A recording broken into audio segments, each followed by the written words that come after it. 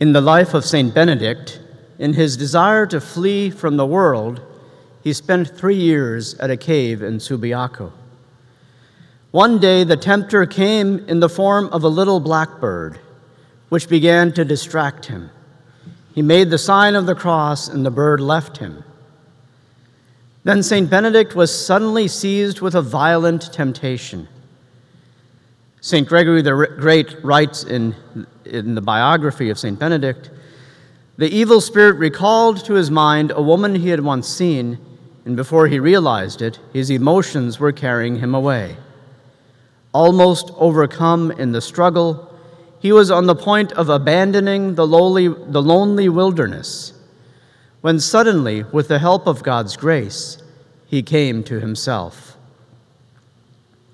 And so St. Benedict noticed a thick patch of nettles and briars, and removing his clothes, he threw himself into it. He conquered pleasure through suffering. From this point on, his soul, being at peace, yielded a harvest of virtues. He could begin to clearly see what was going on around him, of how the enemy would come to him and would taunt him. And when the enemy had no effect on him, the enemy began to attack his disciples. For this is how often the enemy works. First by distractions in our spiritual and moral lives, then by attacking from within, attacking one's identity as a child of God, discouraging one from one's way of life.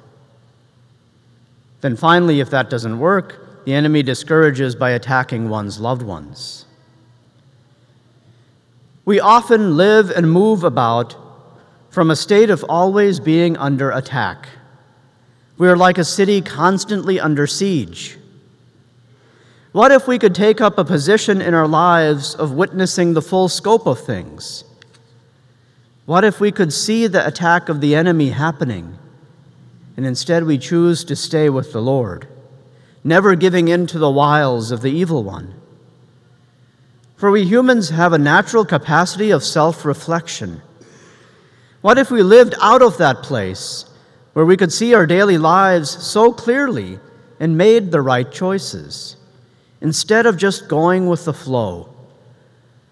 I always like to describe us as unreflective tumbleweeds, going through life, not really aware of what's going on. Psychology makes the distinction between the false self and the true self.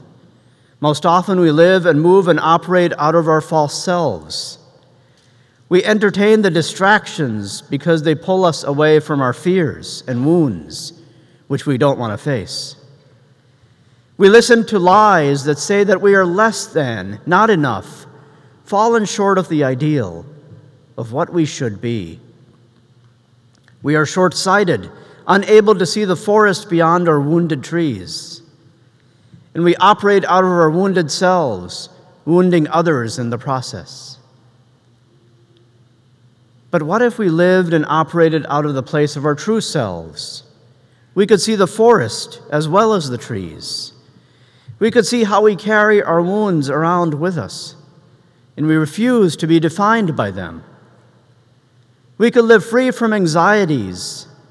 We could live out of the virtue of magnanimity, being great-souled, generous, giving of ourselves, while at the same time maintaining a position of integrity and balance. Now, lest you think that that is an impossible ideal, think of people you've met in your life that have lived this way. I can think of a handful, far too few, I'll admit, but just enough to realize that this true self is not an impossible ideal to attain. Then add on the Christian element with this. The false self is a position of a city constantly under siege by the world, the flesh, and the devil. The true self is a position where one is close to God, adhering to God without distraction, the God who reveals man to himself, so that we may be alive to seeing things the way God sees them. Isn't it clear that this is the kind of lifestyle we wish to live? Something we must practice daily so that it becomes a virtue in our life? Jesus comes across a man with an unclean spirit. The city under siege has been taken. The great warrior approaches this city and attacks the enemy, and the city convulses violently and expels the enemy. How did the enemy first take this city? We don't exactly know because the scriptures don't say.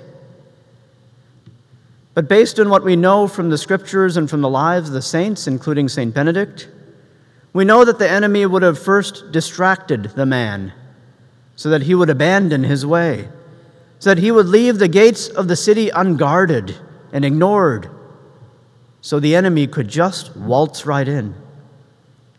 In this way, the enemy gains a toehold in the soul. Then the enemy would have attacked him from within the city walls. Typically, the enemy does this with words. Did God really tell you that you're not supposed to eat of this fruit? He takes the truth and distorts it, twists it just enough that it becomes believable.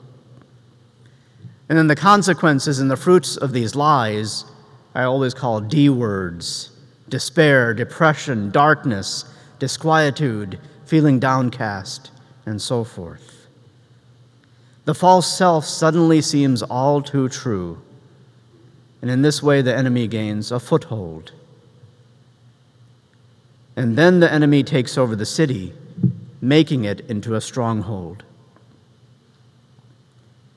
Now, Jesus uses a similar method, but he attacks the enemy and not the person, whereas the enemy attacks the person. Jesus attacks the enemy with truth, while the enemy attacks the person with lies, a distortion of the truth. And the truth of Jesus is a truth that sets you free. For Jesus teaches as one having authority, a kind of power, the authority whose word has the power to break strongholds. Recently, I met a Christian man who liked to evangelize everyone he met, including monks. He took issue with Muslims who said that Jesus was only a prophet and nothing more. And this man replied, rather, that Jesus isn't a prophet, but a savior. He's our savior. Now, if in the midst of the conversation I were able to get a word in edgewise, I would have explained that Jesus is both. He is the prophet with a capital P and our Savior.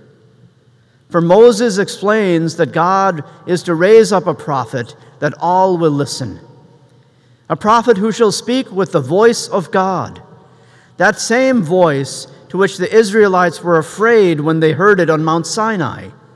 For they heard a voice that sounded like thunder, and they encountered a great fire that frightened them. Now, in Jesus Christ, they are to encounter a voice with the authority of thunder and a great fire that sets hearts ablaze.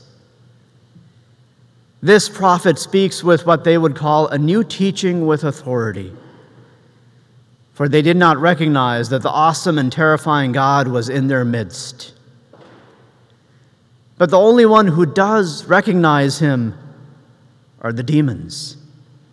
And Jesus has to silence them so that their forked tongues can no longer do harm.